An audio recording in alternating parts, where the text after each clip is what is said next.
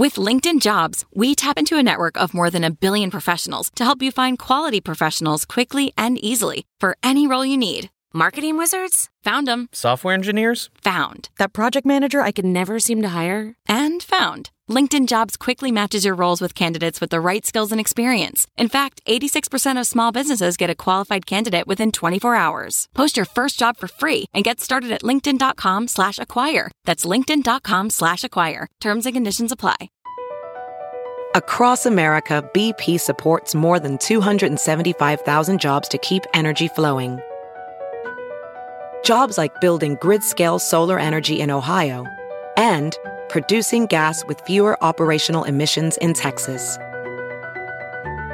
It's and, not or. See what doing both means for energy nationwide at bp.com/investing in America. Jason Calacanis founded a number of different companies, including Silicon Alley Reporter and Weblogs, which he sold to AOL 18 months after it launched. Jason also made an early bet on Uber that's paid off now in a big way. But he had a really hard time becoming successful, including a huge fall from grace when the dot-com bubble burst, which wound up putting his net worth at minus $10,000. A year earlier, I'm on Charlie Rose, I'm in the New Yorker, and I'm getting offered $20 million. And so all my power and money got taken away from me again. And this was like, am I a fraud? Did I just get lucky? Is the internet a fraud? Now he's clawed his way back and generated $100 million largely by angel investing. He told us about all that and more for this episode of Success How I Did It. I'm your host and Business Insider's U.S. Editor-in-Chief, Allison Chantel. And if you like this podcast, please like and subscribe and write a review on iTunes because that really helps.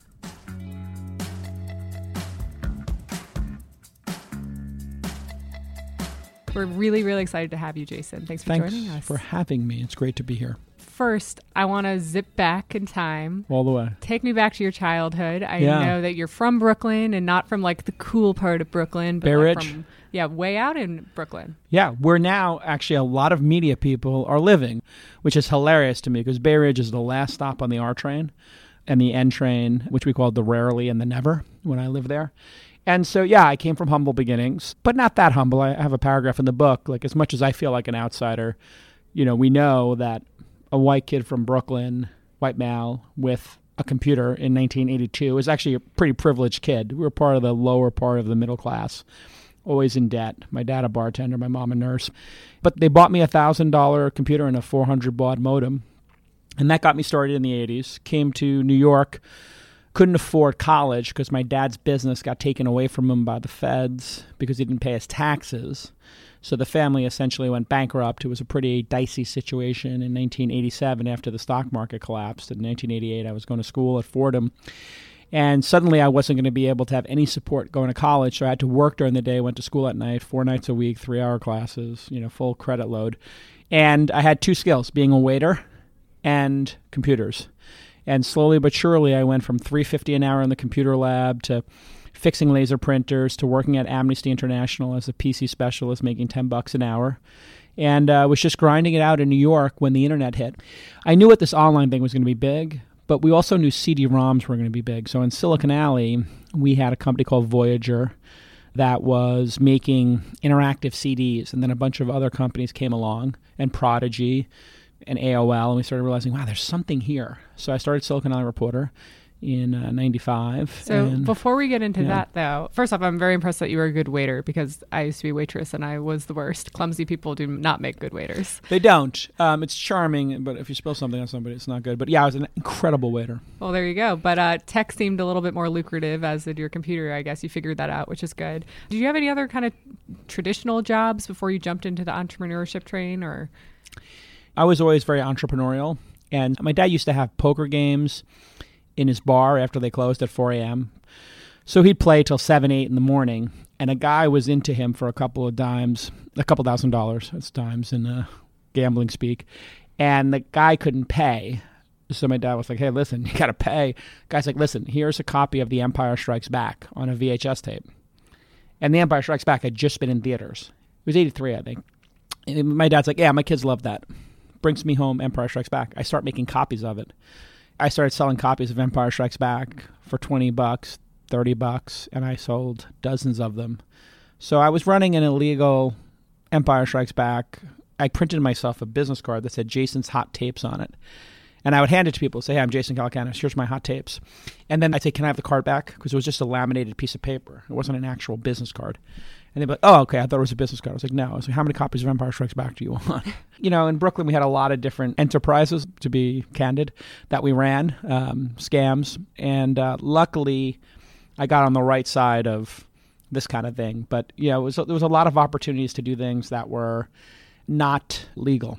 Well, it sounds like all of that really shaped you and motivated you to be really ambitious and scrap your way to the top. Yeah, it's a trait that people either love me or hate me for. I've calmed down a little bit since, so the edge has been taken off. But yeah, for a long time, I felt very powerless, and I was very scared of being broke. Because when you have no money, if you've ever had that experience where your parents are fighting over having no money and you can't fix your car or you can't pay the mortgage, it's pretty terrorizing for a 10-year-old or an 8-year-old just to witness that. And I realize, now at the age of 46, my God, I was just scared to death of being poor. And I was scared to death of being a failure. And so I think a lot of the fire I had that people saw early on, which looked kind of spastic at times or charming or just offensive, depending on the day you caught me, was really just my own fear of just, my God, being poor sucks. And so I just worked really hard with Silicon Alley Reporter and some of the other businesses to try to be powerful because I was a kid who had no power. I know a goal that you didn't quite hit, it sounds like you came close, was to be a millionaire by 30. Yeah, I came close.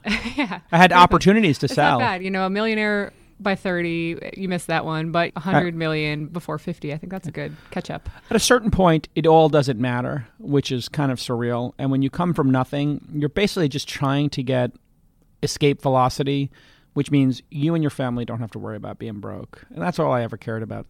Once you have the first $10 million, literally doesn't matter. Like, I will go have a cheeseburger with Mark Cuban or Elon Musk or Travis or Chamath, just any friends of mine who are worth $1 billion or $10 billion. And we all eat the same cheeseburger. And if you order that cheeseburger with the foie gras on it and the black truffles, it's really not that different than the really good In-N-Out burger or a nice, Shake Shack burger. I like the cheeseburger analogy. Doesn't matter if you have the foie gras or not. Honestly, and this is what millennials, I think, get right. I was part of Gen X. I think you're kind of right on the border, right?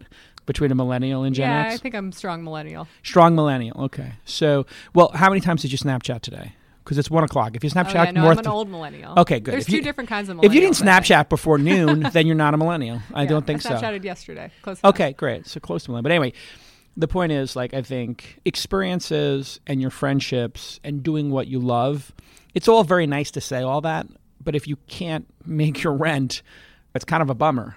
Each of those generations had sort of the right idea, but not the full picture. And I think it's a good balance to be had between millennials who are very focused on experiences and doing what's right in the world, and then Gen Xers who were capitalists and independent thinkers and just wanted to rebuild the system. Between those two, I think the truth lies. Let's talk about how you scrapped your way out into your first 10 million. Yeah. And Weblogs starting Inc. with the first thing that really put you on the map in a big way, which was Silicon Alley Reporter. Yep. And so talk to me about what that was. These magazines were super cool then. It was Yeah. if you ran a magazine, you were just kind of a god in New York. Yeah, so running a magazine was the equivalent of having a top 50 podcast today that makes millions of dollars, or a top 50 blog 10 years ago. 20 years ago, having a magazine in New York made you very powerful. I used to come in to New York on the subway and buy magazines and look at them, and I thought, wow, how do these people get on the cover of a magazine? They must be very powerful. And then I would look and I saw the masthead, and I said, wait, who's David Hershkovitz at Paper? And who's Graydon Carter? And who's Jan Wenner? And I said, these are the really powerful people because they pick who's on it. So I had this revelation that if I started a magazine about the internet in 1995, that this would make me powerful. When I started the magazine, it was a 16-page photocopy. And within 5 issues, it was a glossy. And within 20 issues, it was 300 pages and had, at the peak, $1 million in advertising in the best issue we ever did.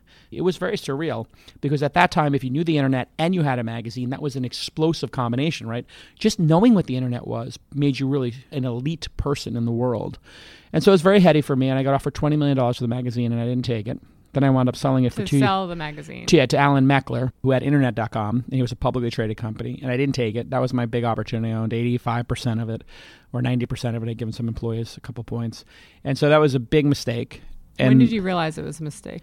Well, after the internet crashed and the revenue went from $12 million to $500,000 in 2 years, I wound up selling that company to Dow Jones, but I got 2-year salary. And after they bought it, they basically said to me, we think there's better things for you to be doing than working here. And I was like, oh, yeah, that's okay, though. I'm kind of enjoying it. They're like, yeah, but we really don't need you here. And I was like, are you firing me? I have a 2-year contract. They're like, we're going to give you 2 years of your salary. So you had an opportunity to sell for $20 million. You Didn't turned it take it. down. You Yeah. kept going, which a lot of founders do. They like Huge mistake. It's hard to predict how things are going to change. Absolutely. And then you sold it for Nothing. nothing. I got like $100,000 and then 2 years of salary. So it was a kind of... so basically $20 million to zero, and then you get fired on top of it.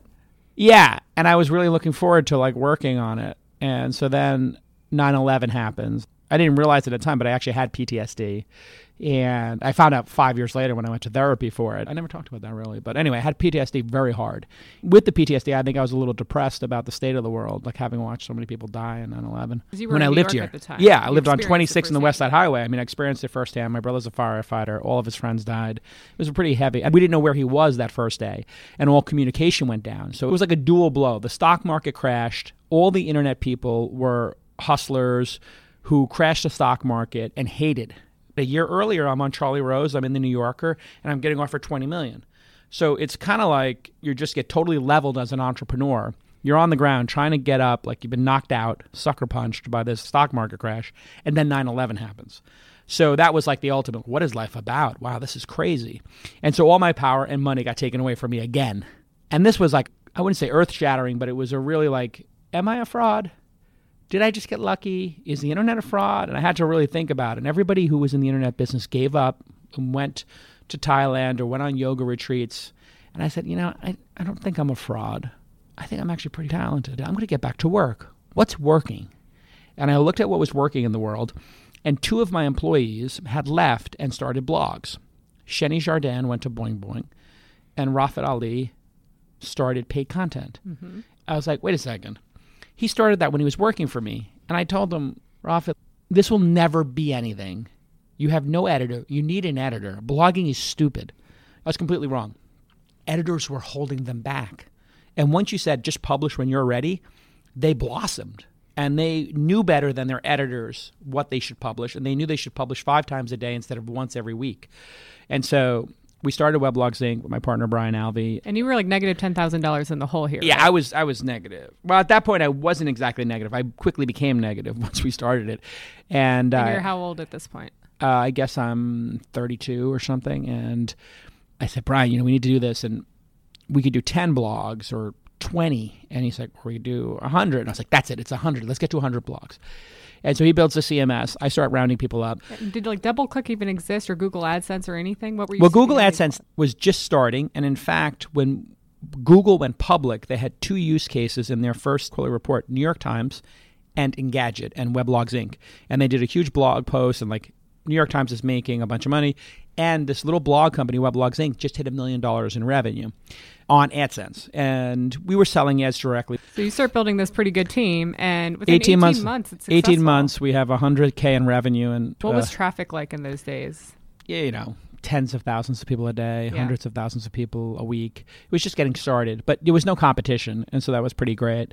And AOL bought it for $30 million, and it was a huge payday. And so you learned from your first time of turning it down. Exactly. And then I was dangerous. And so how much did you make from a $30 million deal? Well, I had one partner, Brian. We were equal partners, and then we had a small investor, so I did pretty well. Mm-hmm. Yeah, I'll get the bank statements for you. So about your first $10 million? Yeah, I think pretty easily. Yeah, there we go. It's a nice thing. We're going to take a quick break, but we'll be right back.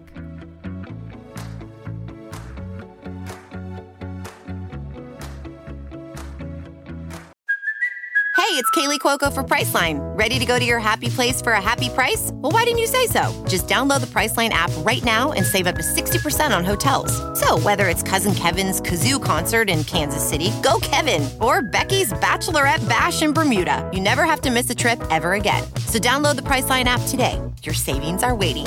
Go to your happy place for a happy price. Go to your happy price, Priceline. ophthalmologist Dr. Strauss has seen firsthand how the metaverse is helping surgeons practice the procedures to treat cataracts. Cataracts are the primary cause of avoidable blindness. He works with a virtual reality training platform developed by Fundamental VR and Orbis International to help surgeons develop the muscle memory they need. The result? More confident, capable surgeons. And even more importantly, Patients who can see. explore more stories like Dr. Strauss's at meta.com/metaverseimpact.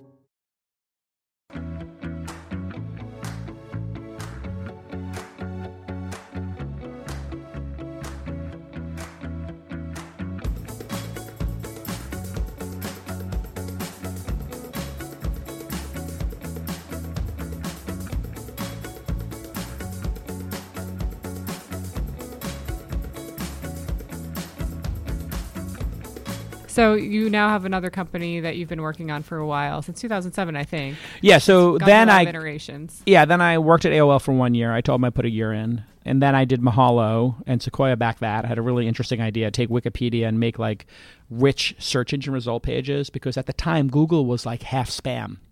And so I said, what if you put content on the page, which Google now does, right? We were just way ahead of them. But I had seen some search engines in Korea, Daum and Naver, were like including images on the search results, like weird stuff like that. And so I built this really cool system. We got to 10 million in AdSense revenue. And Google, my former partner, then basically pulled the rug out from under me, took away all of our traffic with something called the search update, Google Panda. I'm like calling everybody I know over there, and none of them would help us. And I was like, wow, this is another good lesson. Like, if you're a content business, you should not do business with Facebook and Google. You should not use their ad networks. You should promote your content on there lightly and get whatever traffic you can. But when they try to get you to come to their office or do their special partnership programs, or now Facebook wants to do a subscription thing, for a content company to go do a partnership with Facebook after they've screwed content companies 3 or 4 times, I mean, you have to get your head examined. So it's been hard. This venture has not been easy. Well, here's the thing. We got to a $10 million run rate. We had 100 employees, and then they did this to us, and I had to lay off like 85 writers. Wow. You know what that's like? No, thankfully I don't. Imagine 5 people crying in a meeting, Mm-hmm. and you say, I'm really sorry, you'll be fine. We're going to give you severance. It's going to be great. We're going to help you find another gig, but we have no choice. We just lost all our revenue. And they say, I'm just sad because I like working here so much. I like the content we're making. And when I explained that to Google, they just didn't care. It's one of those things that's important as an entrepreneur to understand. If you want to have a startup, you just cannot have that kind of dependency. Mm-hmm. You can leverage a traffic source, but don't be dependent on it. You want to have that direct relationship, which is what I pivoted to Inside.com. It's just email newsletters. And now it's doing wonderfully. We have 26 newsletters at Inside now.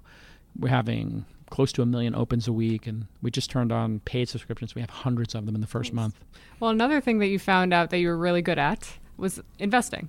Yeah. And one of the things you're best known for in this book that you just wrote documents it is you were one of the first investors in Uber. I think Yeah. Number 3 or 4. And you'd known Travis from a previous, Travis Kalanick Yeah, as a is the journalist, founder I knew him from of Uber. Scour Mm-hmm. and Red Swoosh. I had interviewed him for Scour back in the day when he was 22, maybe. I don't know. And I was maybe 27. But so you knew him from those days, and you ended up leading an early investment on behalf of Sequoia. You were a scout for them, I guess. Yeah, so what Sequoia did was Sequoia had an idea that for early stage investing, that their founders that they had invested in would be a great way to find more founders. Great idea. So they said, here's a pool of capital. We'll split 50% of the gains with the scouts. That was pretty unprecedented. And I hit Uber and Thumbtack in that first cohort in my first 4 investments. And those are 2, obviously, unicorns, and did really well. And so Uber at the time was like a One car city. service for the 1%. It was Lincoln Town Cars. Yeah, it was for the top 10% of the audience, probably. Did you just invest because you knew Travis and you thought he was a good entrepreneur, or did you actually genuinely like the idea? Because at the time, it was I only love the idea because $4 million valuation or something versus $69 billion now. Yeah, I love the idea from the get because I suffer from motion sickness pretty horribly. It's like my Achilles heel. So I would spend $100 on Carry car service because I had really beautiful cars, and I sat in the front with a driver who was professional. When I saw that the same Carry driver was using Uber but charging $60 or $70 for the ride, I was like, this is incredible. And I don't have to have my assistant, or I have to call ahead and book the person and have wait time. I just call it on demand. It was just obvious this was going to be a huge win. And the billing was all automatic. I could see the receipt and I could see the route. I was like, oh my God, this solves so many problems. So I thought it's $1 billion company. candidly. But the thing about angel investing, which I get into the book a lot, is you actually don't have to understand the idea, and you don't have to know if the idea is going to win. You just need to know if the person's going to win in their life. And for someone like Travis, he's a winner. He's going to win. I can just tell by looking at somebody if they'll be successful in their life. I don't even have to have a conversation. Just look at their eyes while they're talking, and it becomes very clear to me. You're looking at my eyes right now. Now I'm wondering what you think.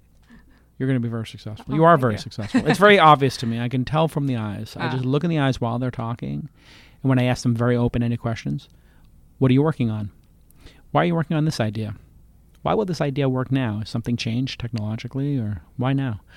I just ask them very basic questions. So your book title says how I turned $100,000 into $100 million. Yep. How much of that $100 million is from that one good bet on Uber? The truth is the portfolio is worth much more than that, candidly. But I guess people right now would debate the value of Uber.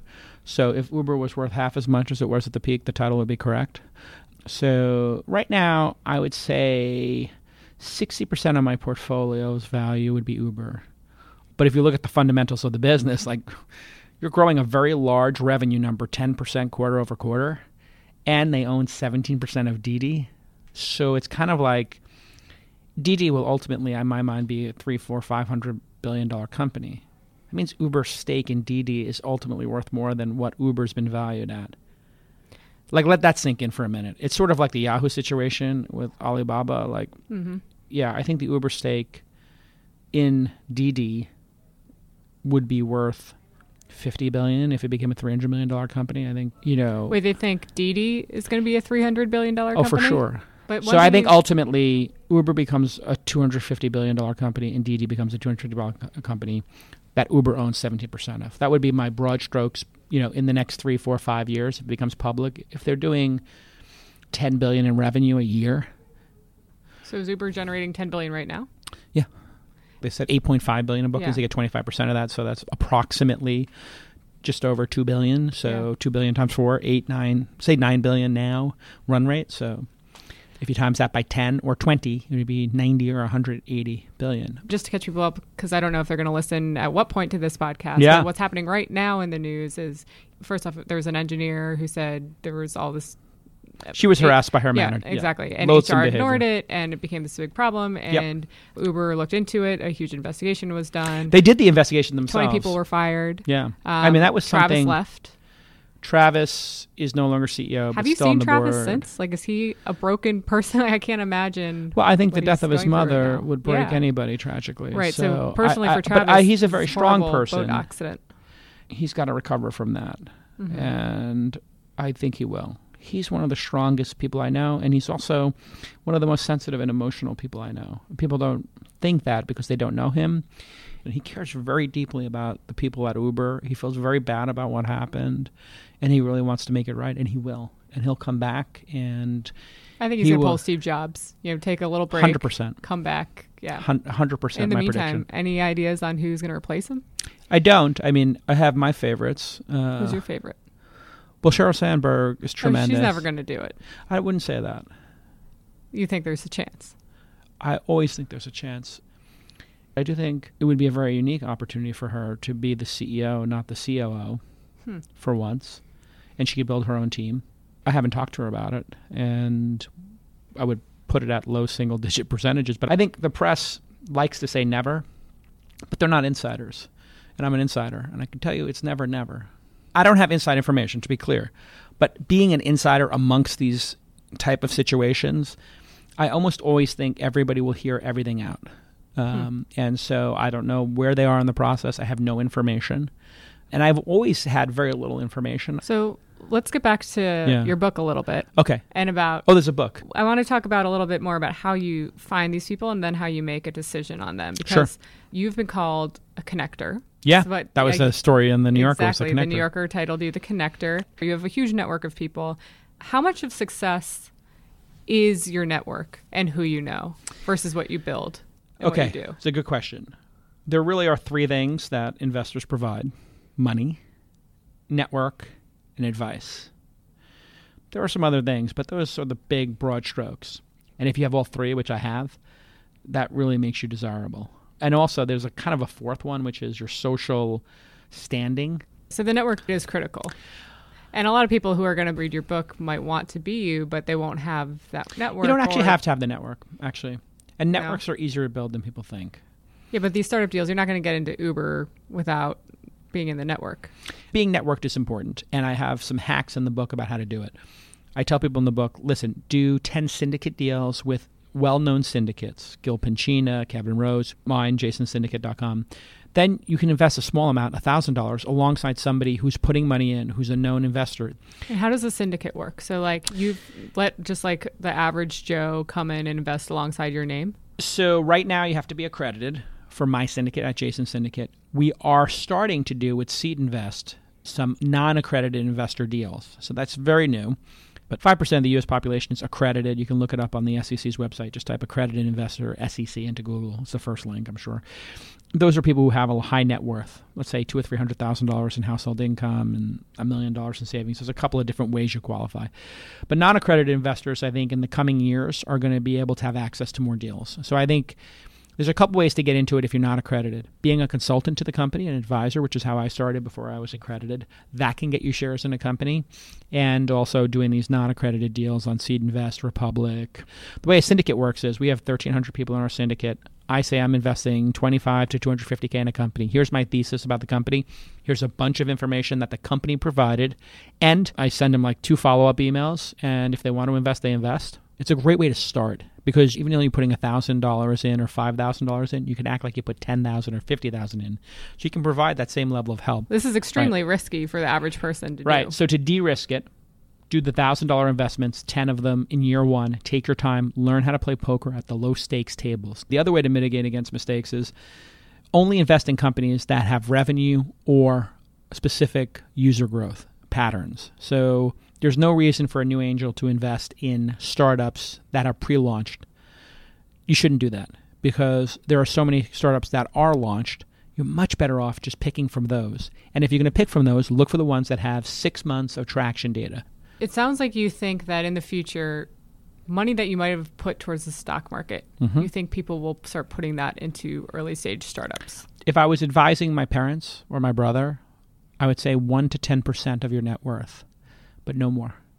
And I would even say under 5% for somebody who needs the money at some point. If you have kids and a family and you're in private school, like I really don't recommend taking your 401k and mortgaging your house and putting in 100% into angel investing. That is insane. But what I like about angel investing is you have this outside chance of doing what I did and a lot of other angel investors have done, which is having life-changing money occur. And you really want to have a chance at life-changing money occurring somewhere in your portfolio or somewhere in your risk profile. I think having a chance to double my wealth or 10x my wealth with the angel investing, but then having my nest egg secure and balanced in a robo portfolio and not trying to change the dial on that too much. So part of this is that the startups are going public so late that there is not an opportunity for most people to get in early. But you're saying that that could change, and it almost sounds like people will be investing in you like you're a mutual fund or something. I think that it's already changed. I would say there's hundreds of people right now doing angel investing as their full-time career in Silicon Valley, whereas 10 years ago, it was dozens of people doing it, and they were doing it on the side. In the book, I lay out possible scenarios and how to reduce risk in the beginning and how to double down and triple down and quadruple down on the winners. So there's a lot of opportunity. So I've got one final question Here we for go. you. I understand that you bought the first ever Tesla, serial number 0001 or something? Well, I have number 16 of the Roadster. Okay. And then I have number 1 of the signature series of the Model S. Okay. How did you get the first ever Tesla? I was out at dinner with Elon, and Tesla was going out of business. They had 3 weeks of capital left. It was the financial crisis. And SpaceX had just blown up the second or third rocket. We were eating a steak together in Hollywood. And I said, what's going on with SpaceX? I said, I just blew up the third rocket. I said, whoa, that sucks. So what happens if you blow up a fourth? He's like, game over. It's not going to continue. He got that fourth rocket up. I said, what's going on with Tesla? Is it true you only have 4 weeks of capital left? He says, not true. I said, oh, great. He said, we have 3. I said, oh, shit. Like, that's bad. He said, what are you going to do? And he's, well, a friend of ours is giving me a loan to cover my personal expenses. He was negative. And a billionaire friend of ours was basically gave him a loan. I said, Elon, there's got to be some good news. He said, yeah, don't tell anybody, but let me show you this. He takes out his BlackBerry and starts showing me the clay version of the Model 3. It was a full-size clay model. Like, there's people standing around it. I said, that's gorgeous. How much can you make it for? He's like, well, it's going to go 200 miles. I think we can make it for 50 or 60. I was like, nice. I went home. I wrote 2 full checks for $50,000, and I wrote him a handwritten note. Elon, looks like an incredible car. ... I'll take 2. ! Best, Jason. 2 or 3 years later, I get, congratulations, your serial number is 0001. Congratulations, your serial number is 00073. That's so I have number 1, but I just saw Elon tweeting about the fact that he has number 1 of the Roadster and number 1 of the X, but he doesn't have number 1 of the Model S, so I told him he could have it back. You're going to give it back to Elon? Of course I'll give it back to Elon. Has he asked for it back yet? I'm going to see him next week, so Tell him we say hi. I will. And if he wants it, he can have it, and he can have it for free, of course. Awesome. He's my friend. Well, thank you so much, Jason. It's been fun. Thank you for doing this. Thanks for listening to Success How I Did It. For more episodes, subscribe on Acast or iTunes and check out episodes we've done with Steve Ballmer, Sheryl Sandberg, LeBron James, and more.